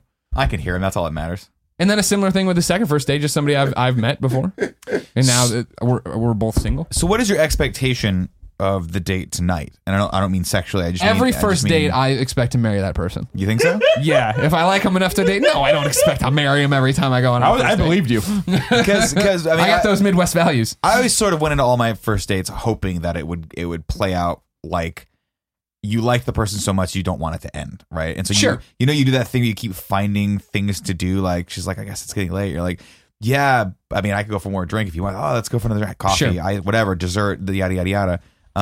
Anything to kind of hang out with You each other a pull little bit over longer. in front of her house and you like try to find a reason to talk, and then 4 hours later you're still parked in front of her house. She Yeah, hasn't got exactly out yet. right. That's the the weird thing best. about being adults in San Francisco, just not having a car. And you guys have doing it cars, wrong. I guess. You walk. But just You like walk. I remember that like in high school, yeah, going out on dates or whatever, and like you pick somebody up and you're like outside psyching yourself up, and you get out of the car and walk to the house, bring it back, da da da. And then like a little bit in college, but it was like, all right, see you at your dorm or whatever, and like then yeah. Now, I mean, I'm brand new to being single, just meeting people. But I mean, the last round of singlehood, when I was an adult person, same thing of just meeting people's places. It's the same general concept, right? Though I mean, like you're still trying to figure out, like you're still picking her up potentially, unless Yeah. you're meeting her there. But You gonna get that Uber black car? yeah, get that Uber black car, go pick her Oh up. no, that Uber- I'm meeting people. I'm Get meeting that them. Uber I'm black meeting car. them. You don't pick people up in an Uber. Get an Uber XL is that? Pick it up black I car. want like a giant Limo. stretch limo that when you go into it's like a prom limo and it's like a one bottle of really shitty. I mean like the bourbon. ruffled tux. I got No, a corsage. go in the other direction and show that you're an everyman. Uber pool. Hey, that caller, I'm gonna drop the pin right now. Can you do the same thing? We'll try to get in the same pool. Love it. See, no, that's where it's at though. I'm a big hilarious. fan of the like let them figure it out. They're empowered people. They'll do their thing. They'll meet you where you're going, unless you have a car. Then pick them up. Yeah, see the, 'Cause you're the a problem grown-ass is man. this though, like the car was genius because the car got you one step closer to being inside the house or the apartment. Thought you were gonna go somewhere else with that. No. Or you could. I mean, you could do stuff in the car too, Yeah. right? It got you And I'm one not step saying, closer to being I'm not a inside. strong advocate of sex on the first date. I've only done it a handful of times. It tends to result in marriage. After all that Indian food, There's a lot of booze a involved. spicy as well. meatball. No, but I'm not a huge advocate of of having sex on the first date. I think it kind of can complicate things, right? There's a lot of feelings and emotions that you're having. Having said that, though, if that is your goal needs to be getting close to some place where you can do that. And sometimes it's easier to do that with a car than it is with an Uber because you have to define it, right? Like, hey, where are we going next? I guess I'll order an Uber. Do I need to order an Uber too? Or are we Ubering to the same place, which is my pants? Whoa! Is that happening? Yeah. Does the Uber driver drop a pin in there, or can they just see the flagpole from 20 yards out? Uber pool. Uber Getting pool. whoever's welcome. I do recommend an Uber pool though, because how fun did that conversation be? No, Like, that's we're on a first fantastic. date. This is No. hilarious. Yeah. That's get some horrible. weird- That'd be That awesome. sucks. No, that's awesome. Every date you get the Uber up from there. So you start with Uber pool, and then you go like Uber. You go Uber, Just regular Uber X, and then X, Uber yeah. like whatever the fuck Taxi. it is. They got Uber taxi. Uber taxi, yeah, and then you got Then black car. Then you call then you like fucking call an audible and you get on in a Lyft one date. Then you go back to Uber and you get in the Uber, XL and the Uber Black. I like that. Just a war of escalation. Right. I like that too. Thank God you're done. Thank God you're off the market. For everyone involved. Thank God. Across the board. Colin, Yeah. what's your topic? Gambling. Aaron and I went to Las Vegas for the second time in 6 or 7 months. She and I went. And what I find, she really likes going to Vegas, and I like Vegas too, for different reasons. Like I like just being in casinos. I'd gamble every once in a while, but I like just being there. I like smoking. I chain smoke like you wouldn't even fucking believe when I'm in a casino, just constantly smoking, always. And what I realized the last 2 times I had went, I've always kind of been into gambling in a very minor sense. Like I play when Nate still lived here, Nate Ahern. We used to play poker nights. We right? did poker nights like Yeah. every other week, every 3 weeks for years. So like I was we would never invited. of course you weren't. But but those were low stake games, $20 each. You'd win $200 if you won or something like that. It's nothing to really lose. We did fantasy movie league. We bet $100. Which we all lost, by the Yeah, way. of course. The most serious gambling I do is in that fantasy football league with my uncle and his friends, where you can lose a lot of money, but no more than usually like $500 or something like that. And you can win an asinine amount of money in the league, like $5,000. So, but I kind of like have started to pay closer attention to gambling culture the last 2 times I'd gone there, and like what it is to gamble. And I got lost at a blackjack table myself one night 2 nights actually, but one night for like a long time. And realized that, man, I get it now, I got it in such a way where I'm like, I can't do this anymore actually, because Oh, really? it's not even that I'm trying to win. It's that I'm trying not to lose. So I'm never worried about like losing thousands of dollars. It's not gonna happen. Right. It's just not gonna happen. It's just the constant exercise and anxiety. You're like, God damn it, I don't want to lose $5 again. So Aaron and I were sitting at like the $15 blackjack table both nights, like one of them, which is like we were staying at the Venetian. And that's like really the lowest you can possibly play for. Other places you can play for like $10, maybe even less, but people play for $25 a hand, $50 a hand, $100 a hand. So we're not playing at those tables. Like I'm playing literally with $100 to begin with, so I can play 6.5 times or so, right, without winning, and then I bust. And I really found it to be an amazing experience. Now, Aaron's like really good at blackjack, and what I realized was that this game, first of all, takes actually quite a bit of skill, and second of all, everyone knows how to play. Everyone knows like what the idea is to get 21 or get as close to 20 as possible, but it is so much deeper than that. Yeah, and like I learned that through her and through like you're sitting at like tables where like no one really serious is playing, so the dealers are like very friendly and they'll like help you and be like I'll ask them over and I'm like, what does the book say? Like. You're showing an 8, I have 14. They're like, you assume I have a 10, you should hit. Like over and over again. I learned like all of this random shit that I can't believe I didn't know about blackjack. Like I always thought that the blackjack dealer was playing the hand, but they're like, no, the blackjack dealer plays until he hits 17. Yeah, that's it. He has to stop. And I'm like, I didn't know that. I thought that they were like trying to take your money. They're like, no, actually the blackjack dealer is like totally ambivalent. Like it doesn't matter. The blackjack dealer is like one of the few dealers that doesn't really give a fuck if you win or lose. They want you to win because you're tipping them. So like it's right. So I was like, it's very interesting. So so there's a few cool aspects that I learned about gambling in Vegas that I never really experienced before when Aaron and I were there, and I'm kind of thankful to her that she introduced me to this kind of stuff, which is like there's an interesting camaraderie at a table, especially when you sit there for hours and hours, where you meet people are coming and going, people are busting and making a shit ton of money, like all around you. We sat with this guy named Mark, who from the East Coast, who was just there for the UFC fights. And he sat with us for like 5 hours. We just got to get to know the guy. We're ordering drinks. I'm chain smoking Black and Milds. I can't like barely breathe the next day. I was chain smoking so many Black and Milds. And then I just smoked cigarettes in between. I had a cigar. I just lit that up at some point. Cool off a Black and Milds. It was like just serving. I had a beer and a bourbon in front of me at all times, or like just. And so like I liked kind of the relationships I was making with these people just coming and going. Like you're just getting little glimpses into their lives, and then they disappear. This woman sits down at the table. Her husband's like nervously standing behind her. Every time she wins like more than $25, he takes it and puts it in his pocket to like try to make the money back that they're making. These two girls sat next to us on like either side of us, and like we're using all their money, and they ran out of money and like couldn't even get a cab to like go to the airport. There was like a woman. And this is like kind of some of the shit that I was like, where I'm like, this doesn't seem cool. Where there's like this blonde girl sits down at the edge of the table, playing very friendly, very nice, but clearly drunk, like clearly very drunk. Just kept putting $100 bills on the table, kept busting over and over again. And I'm like, at some point, is someone going to fucking say maybe we shouldn't be taking this woman's money? But lo and behold, they don't give a flying fuck. Like they'll just take all your money off. That's Vegas. I mean, you have to have some personal responsibility. Nonetheless. The best story of the second night was this big drunk guy with like a tray of chips, more than everyone else at the table had on them. We probably had maybe $600 or $700 combined between like 6 players. Like no one had any money. We were just playing for fun. This guy comes up. He probably has $1,000 or more. Takes half of his. He takes half of them, just puts it in his first position, plays a game, loses, busts. Then takes the other half, puts it down, wins, and then just puts all of his chips back and walks away from the table. And never see that guy again. I saw that guy for a minute and a half, lose all of his money, then win all of his money back, and then he went to bed, presumably, or something like that. I'm like, there's like all these. Yeah, I was gonna say he's looking for the table. It's hot. All these. It's like so, and his friends were being like, "Come on, man!" Like he was totally bombed, and they were like not helping him really at all.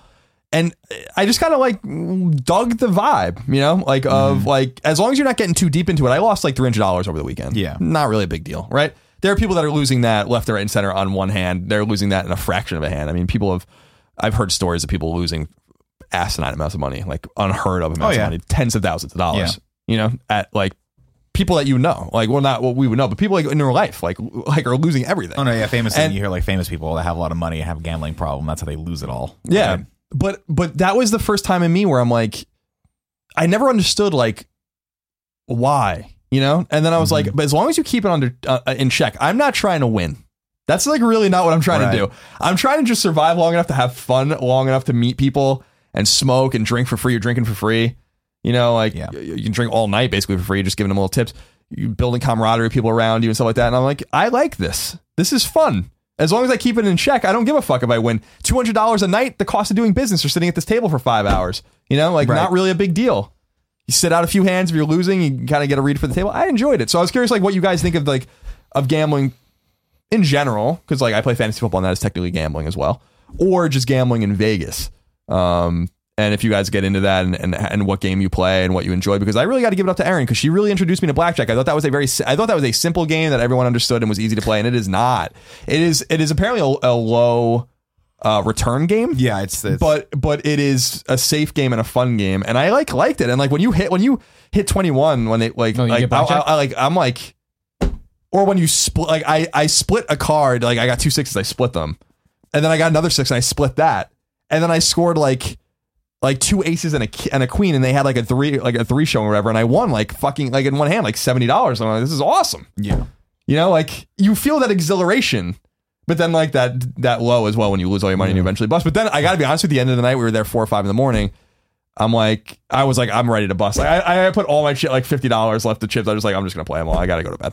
You know, so like I wasn't even like trying. You could have left with the money. I know, but it was just like, you know what, like whatever. Let's see what happens. If I double up, then I get some of my money back, and no, like it's really not the end of the world or whatever. So what I'm saying is, I get it. And I enjoyed it. So I want to hear your guys' stories. I wish I got it more. I like blackjack fine. I had a similar experience in St. Louis at a bachelor party on the riverboat down there, where I sat down at a good table, and it was one where the guy next to me saw me struggling and then started like coaching me. I think actually it started when he got mad at me for taking his card. Yeah. It was something where I shouldn't have hit on what I hit on, but I wanted to hit. And then that was the card he needed. And he was like, what the fuck, man? And then he's like, so he explained it. And like, there was one point where I'm like, and this is like St. Louis or whatever. And it's like, again, like a $5 table where I'm like, all right, hit. And then he goes, no, you don't want to hit on that. And like, she started to give me the card, like it was already down. She's like, do you want me to take it back? I'm like, yeah. And so like, it was like to that thing. And like, I walked away with $50 and I thought that was awesome. You know what I mean? For not doing it. But the time to commit to learn it, to be good at it and stuff, because it is intimidating to sit down at some tables, because you're not always going to get like a group that wants to help you learn or play with you. It is that they're serious, and if they will get mad if you fuck up what what they're doing and all these other stuff. Yeah, sitting in the first position apparently is the worst place to sit in blackjack because you can fuck everyone at the table. Yeah, so I enjoyed it. I enjoy it. When we go, for Vegas, I'll never forget when Bredvig and I went to Vegas for the first time it was a Warner Brothers event where they were showing a million games. It's where they revealed DC versus Mortal Kombat. Okay. And I think you were there. I touched you because I think we were doing Is that something when there. Amy Doe was there too? No, because that was UFC and that wasn't a Warner Brothers game. So maybe I'm completely wrong. I tortured that poor girl. I know you did. I remember. That was my first real memory of you, where she walked away all in a huff, and I'm like, why did you do it? You're like, just because. I was like, damn, Nick. Mr. Scarpino. She used to mess with me a lot too. No, she didn't. That's a lot totally of give not and true. take there. So, but I remember being there and Bredvig doing that thing where I'm going to play this, it was like he's going to play penny slots or whatever the hell it was. And I just remember like, it was like, the first 6 months at IGN, I'm like, well, I'm so broke. There's no way for me to afford to play, to get a drink. I'm going to go to bed. You know what I mean? Like I couldn't do it. And so when we've been back there, whether it's PSX in 2014 or I was just there not too long ago with Poe. Poe was doing a conference there. And both of those times it was like, I'm walking through and I have the money to spend now, but I don't want to sit down for a blackjack because I've forgotten everything I learned from that trip or whatever.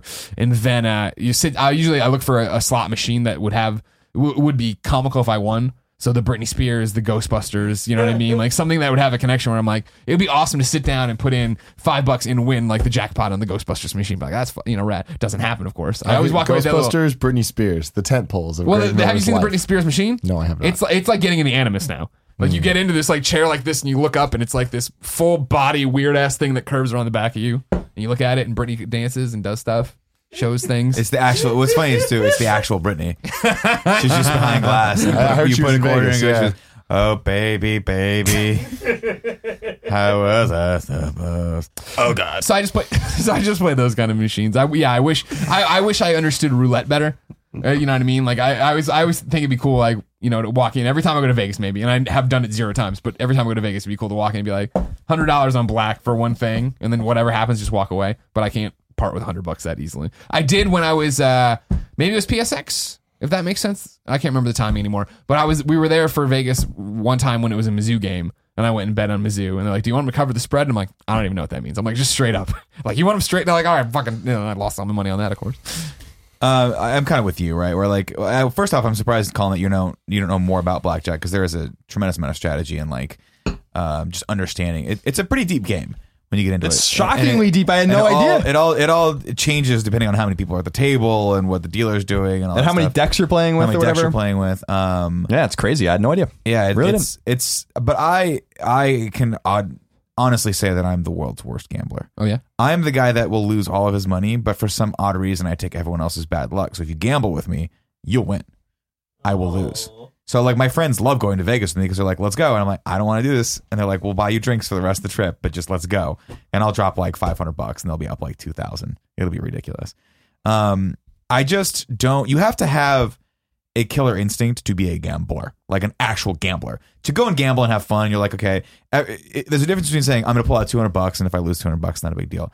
And saying, I'm going to double my bet every single hand until I win. Yeah. And then go back down to zero and do that again. Like I have friends that do that. They come with like $5,000 to $10,000 and bet $100, lose, $200, lose, $300, like $400, lose, $800, win. Great. I'm back and I'm up, and they do crazy shit like that where you're like, how long are you going to be up for? Like, do I have to come pull you away? Is there like a rule that we have to institute here where I come pull you away after a certain point? And they're like, no, this is fun.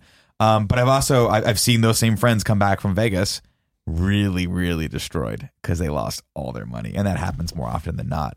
Like I had a good buddy of mine that used to, like, I'd be like, where'd you go this weekend? He's like, nowhere. I'm like, did you fucking drive to Vegas? And he's like, yeah, I had to gamble. And that's to me where it becomes dangerous is that I obviously have a pretty highly addictive personality, right? No. Yeah. I mean, I love coffee, love cigarettes, love heroin. Can't get enough of the opiates. So we're switching it over to heroin. Okay. Oh, I'm sorry. It's supposed to be cocaine. Yeah, I didn't tell you. It's cocaine's too expensive now. Sure. I'm gonna go with the H. I gotcha. No, but the cigarettes were a huge problem for me, and as was food. And so the idea of gambling to me is scary because I don't like the idea of becoming addicted to something like that because that can actually ruin your life. Not that cigarettes can't ruin your life; they can end your life, but it's a much slower demise, right? Like you can smoke till you're well into your 70s, 80s and still be okay and then drop dead of a heart attack. But at least you've had all that time. Whereas gambling, I could probably whittle through what I've managed to save up to this point in a night if I wanted to. Oh, sure. Like easily. One hand. And to Colin's earlier point, these casinos don't make it hard for you. They don't give a fuck if you're drunk or not. They don't care if you've got a mortgage. They your really house don't. They don't give a fuck. And that's great. I mean, that's kind of like what it's not great. It's completely insidious and it's horrible. But that's what Vegas is, right? Like that. Like that's kind of what I've come to terms with. Is like Vegas will just eat you alive if you let it. That's just the way it is. Every single time I go to Vegas, responsibility. I go home. It's all about personal responsibility. So I did feel bad for that one girl because I was just like, I didn't know her at all, but I almost wanted to be like, you should not do this. Like, what are you doing? You know, like you don't even know what you're playing. You don't even know what you're doing. You know, like. But who am I to say that's where she's a grown person. She can do that herself. It's just, yeah, like the big rule is if you don't play big, you can't lose big or win big. So like, I'm fine in that space, you know, like if I lose $300 over a weekend, it's like really not a big deal. You know, like it's really not. So especially compared to like the stories you're telling, I know people that have those same stories. Yeah, it's bad. That like they're like you cannot. It's not even worth gambling if you're not gambling $100 to $200 at a hand. You know, or $300 in a hand. It's just not worth it. You know, because like you're just gonna stay in the same space over and over again. If you win $15 at a blackjack table and you win another $15, you're up $30. You know, like right. If you put $300 down, you're up $300, and then you pay that again, you're up $600. And it's like, and I'm like, I get it, I understand that, and that is true. And if you play like that, where you're like the war of escalation that you're talking about, it's actually maybe not a terrible way to play if you have the money, because like you probably can walk away even if you're smart, or even up if you're smart. If you just keep playing those big hands, you will eventually probably win. Right. Especially if you're playing something like roulette or something, you know, craps or something like that.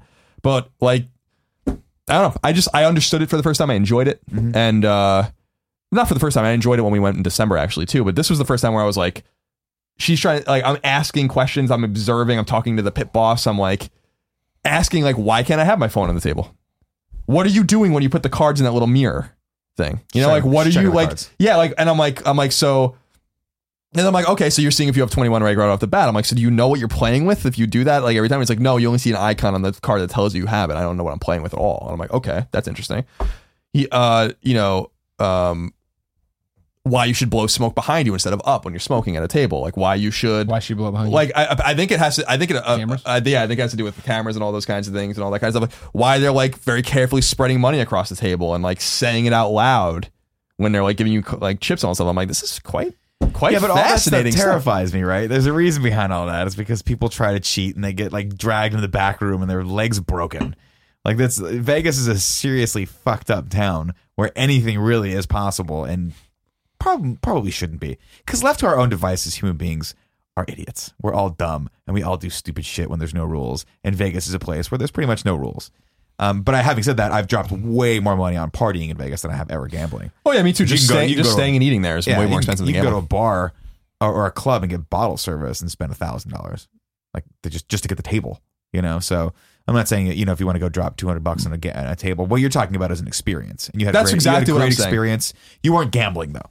No, neither of us were really gambling the way you gamble. Just having there. a fun time, a good experience. And to be honest, if you had drunk in a bar for 4 hours, you just probably spent more than $200. Yeah, no, so exactly. So I'm thankful to her for introducing me to that, but I'm also really super kind of fascinated about it. I mean, like for the first time, it was the first vacation I had gone on in a long time, the first place where I went where I'm like, I don't really want to leave in like a really long time.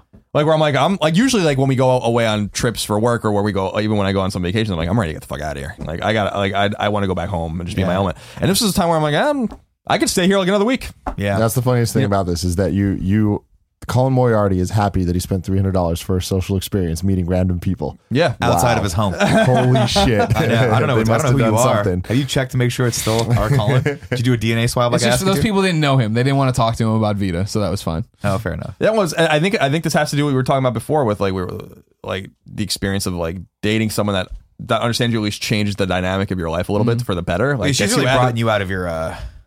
What's the term of shell? Shell, thank you. I was going to say skin. You got all the way there. She's pulled you out of your skin.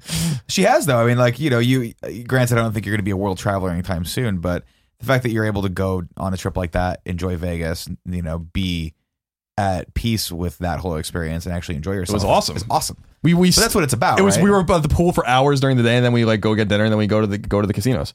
I mean, this is fucking awesome. I love it. Yeah. I was just laying there writing and reading at the pool, observing. That's where I came up with the idea for the new thing I'm writing, another new thing I'm writing, which I'm super excited about. And like, you know, I don't know, it was just a nice experience. I wanted to share with you guys, see if you guys have any anecdotes as well. Tim, did you say anything about gambling? No. I was 8 years old. pure one. It was like a freaking weird little festival thing. It was kind of like one of those Chuck E. Cheese situations where there's like all the like arcade games with tickets and stuff. But then there was also one that for some reason the little kids play that was a pachinko machine type thing where like the little ball would fall. And if it fell, you could win money from it. And I remember playing to get the tickets. There was a bunch of James Bond trading cards. I was 8 and I wanted them really bad. And I kept getting money, using the tokens, trying to figure out, walking around with Kevin, trying to figure out which game gave us the most tickets for the least amount of tokens we were using, whatever. Like it's the thing with the lights that go around. You have to stop it when it's in the lights. Everyone knows that. Do that a whole bunch of times and get the tickets. But then I would I'd be like, all right, cool. We don't have enough tickets or enough tokens to get enough tickets to get the James Bond things. But instead of using this dollar to do this, let's do the dollar to get the pachinko thing to win more dollars. And it became this whole thing of like getting more money to fund more tokens, to get more tickets, to get these James Bond things. And somewhere along the way, I'm like, how much would it cost to just buy James Bond cards? Yeah. This is stupid. Yeah. I stopped there. And from then on, I'm like, I'm not gambling. This is dumb. There's better ways to make money. And that's why one day, when I have time to look into stocks, I'm going to be a master of stocks. But until then, I'm going to allow Kevin to do that for me. Stocks is gambling, though. No, I know. But that's the thing, though. Is like, I'm not going to do it unless I know what I'm doing. Like, I want to commit to it. It's like what you're talking about. Like, there's a right way to do it. I'm not going to commit to learning how to gamble and be a blackjack master. Nah, but a stock master? Mark my words, one day. Me and Kevin are going to take over the goddamn world. Tim, you know what you should never gamble on? What, Greg? A good shave. Damn! This topic was brought to you by Harry's. Stop compromising on your shave and get started with Harry's. For far too long, you've either paid too much for a comfortable shave, or you've settled for a low-priced but low-quality razor. Harry's offers something you've never had before: a great shave at a fair price. Harry's makes its own high-quality razors, cuts out the middleman, and ships them directly to you for half the price of the leading brand. Good shave, good price. It's simple. Get the best of both worlds with Harry's.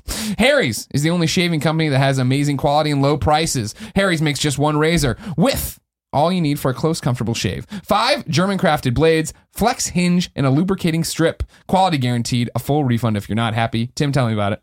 So here's the deal, Greg. Yeah.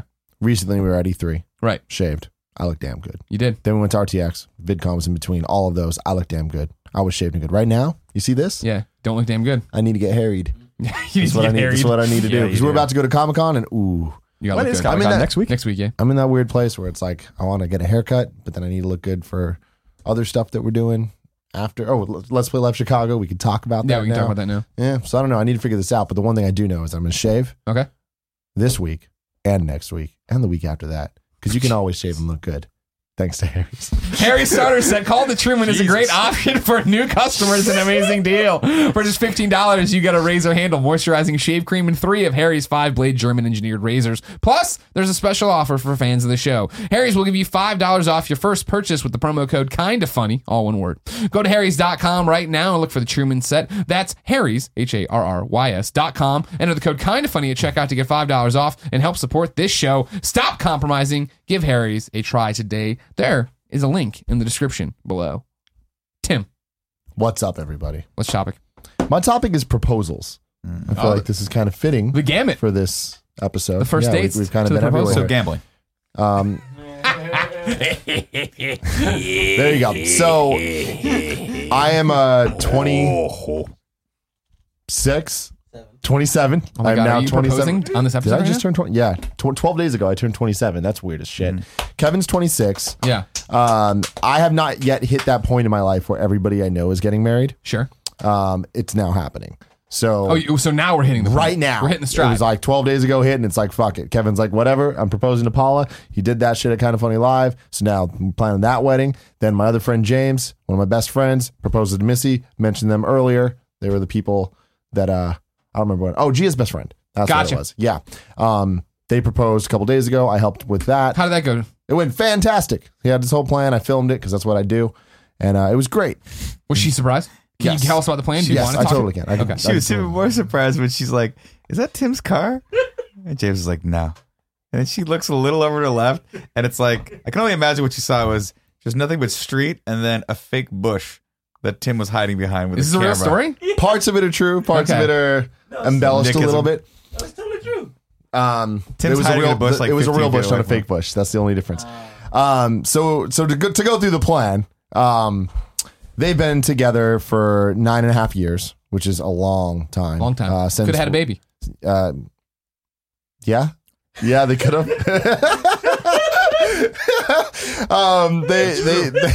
They met my Could have had 9 babies. senior year of high school. So it was a long ass time ago. They've been together ever since, and it's been wonderful and great and all that stuff. But my friend James is a little bit of a spaz when it comes to stuff, and he doesn't plan things well, and he's very, very particular. Now they are the Disney couple. They're the people that I go to Disneyland with. They know that shit like the back of their hands, and I fucking love them. They're great. They're also obsessed with baseball. James had baseball dreams. They didn't work out, but now he's a baseball coach for our high school, which is kind of cool. It's his whole thing, right? Lowell, yes. the fighting Lowell Cardinals. Okay. The Cardinals, yeah. They were the Indians, and then they had Oof, they're no, like, we're can't do that no more. we're not doing that. So anyways, he did this thing where every year he would, on their anniversary, give them 2 cards, where one card was like, he'd write on both of them, but one was like more of a jokey thing, and one was more of a heartfelt romantic thing, which he's not the romantic type. Right. So that was always something she looked forward to. Now, 6 years into the relationship, he just straight stopped and just didn't get her the cards anymore, and was just like, whatever. Now, she has all these cards like framed in her house. So it's like, James, come on. It's like the littlest thing you can fucking do. But he's James. He has baseball things to do and stuff. And he has to go to Disneyland, plan like the 4th trip this year. I get it. Anyway, so his idea for the proposal, super simple. She's the type of person, she didn't want it to be this whole big, hullabaloo. Because certain girls definitely want that. They want to be blown the fuck out. She did not want that. She just wanted him to like put thought into it, and he definitely did. So he got her 8 cards to make up for it. And, 4 of them jokey, 4 of them serious, wrote all of them and had them kind of be this like speech that kind of built up over all the different cards. So the plan was to get her to this bridge over in SF. One of the millions in America. Yes, where they had their first kiss 9 years ago. They haven't been there since then. So immediately, the moment she gets on the bridge, she's going to think something is up, right? Sure. So we already knew it's like that is the surprise moment, is just getting her to the bridge.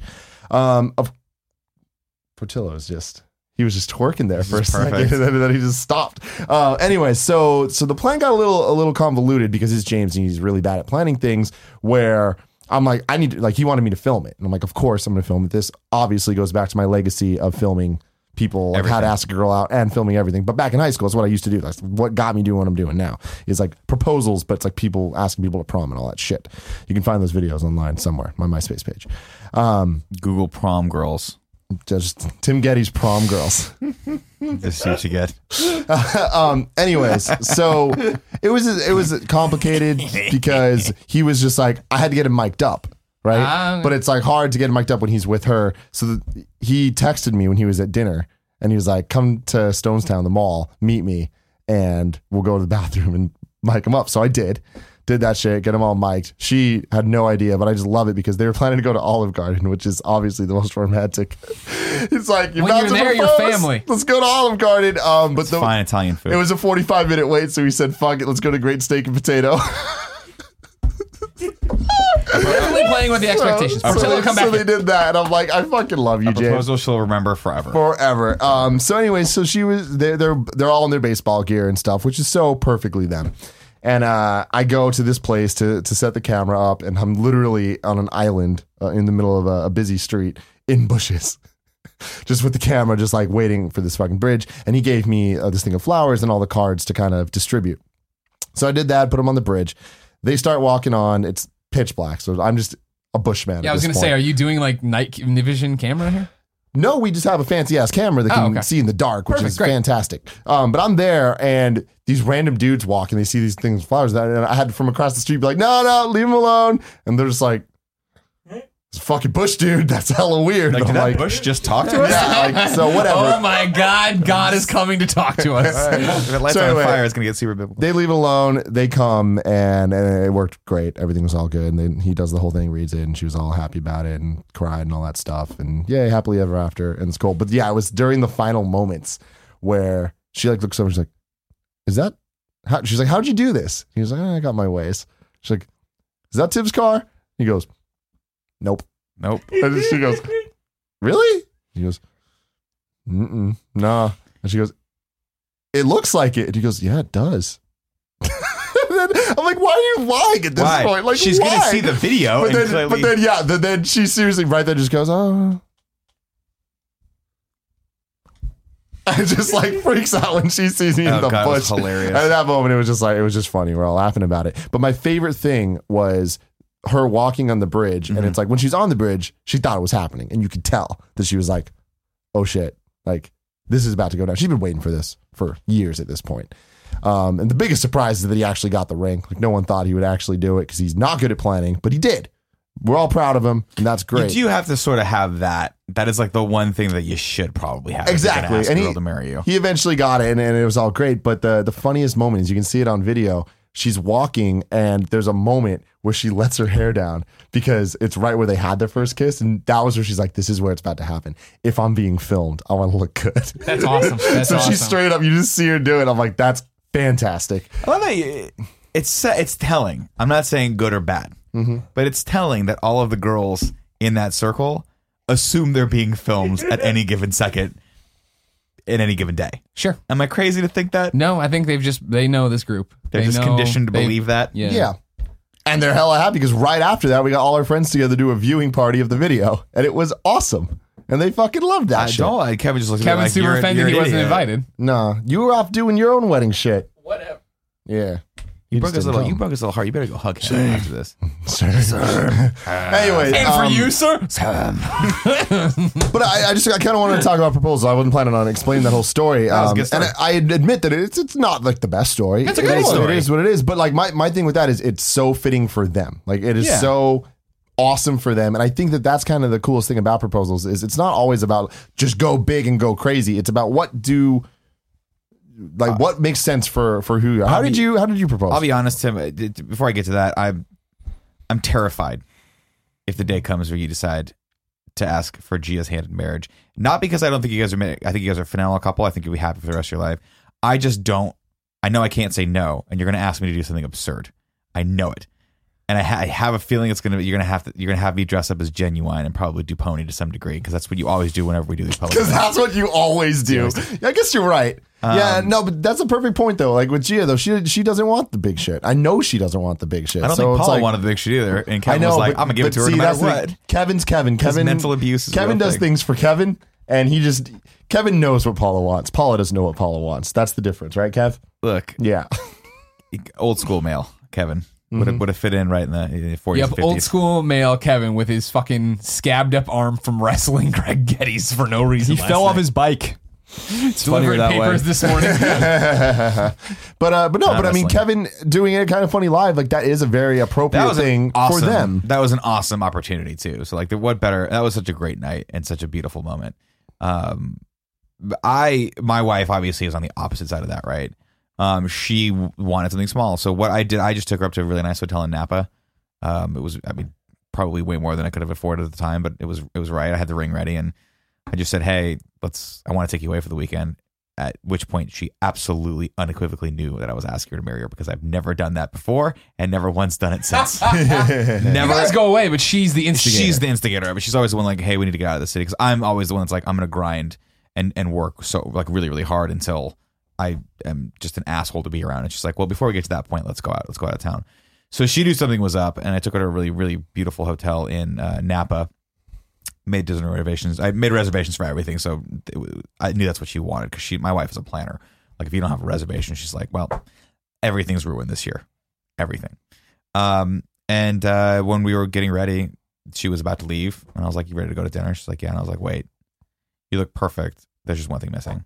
Damn. And she was like, That's good. and I got down on my knee, and she just immediately started crying. Awesome. And I can't remember exactly what I said, but I was like, "You make me really happy, and I want to make you happy for the rest of your life. Will you be my wife?" And I gave her the ring, and she put it on, and then was like silent for like, I shit you not, an hour and a half. And I'm like, I'm gonna assume this is a yes.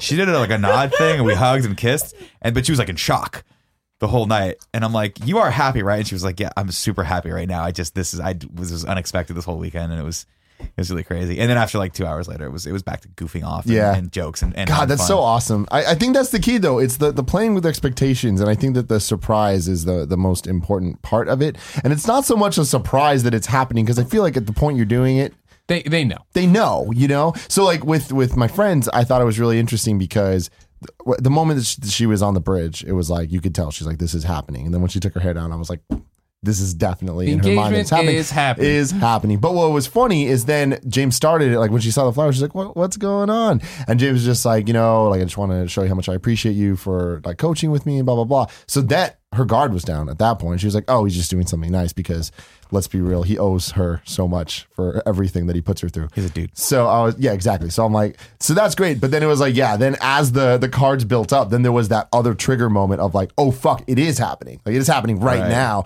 And I loved it because she didn't even say yes. It was just like, he gets down on his knee and he asks, and she just goes, yeah. Like just so like, duh. And it's so funny.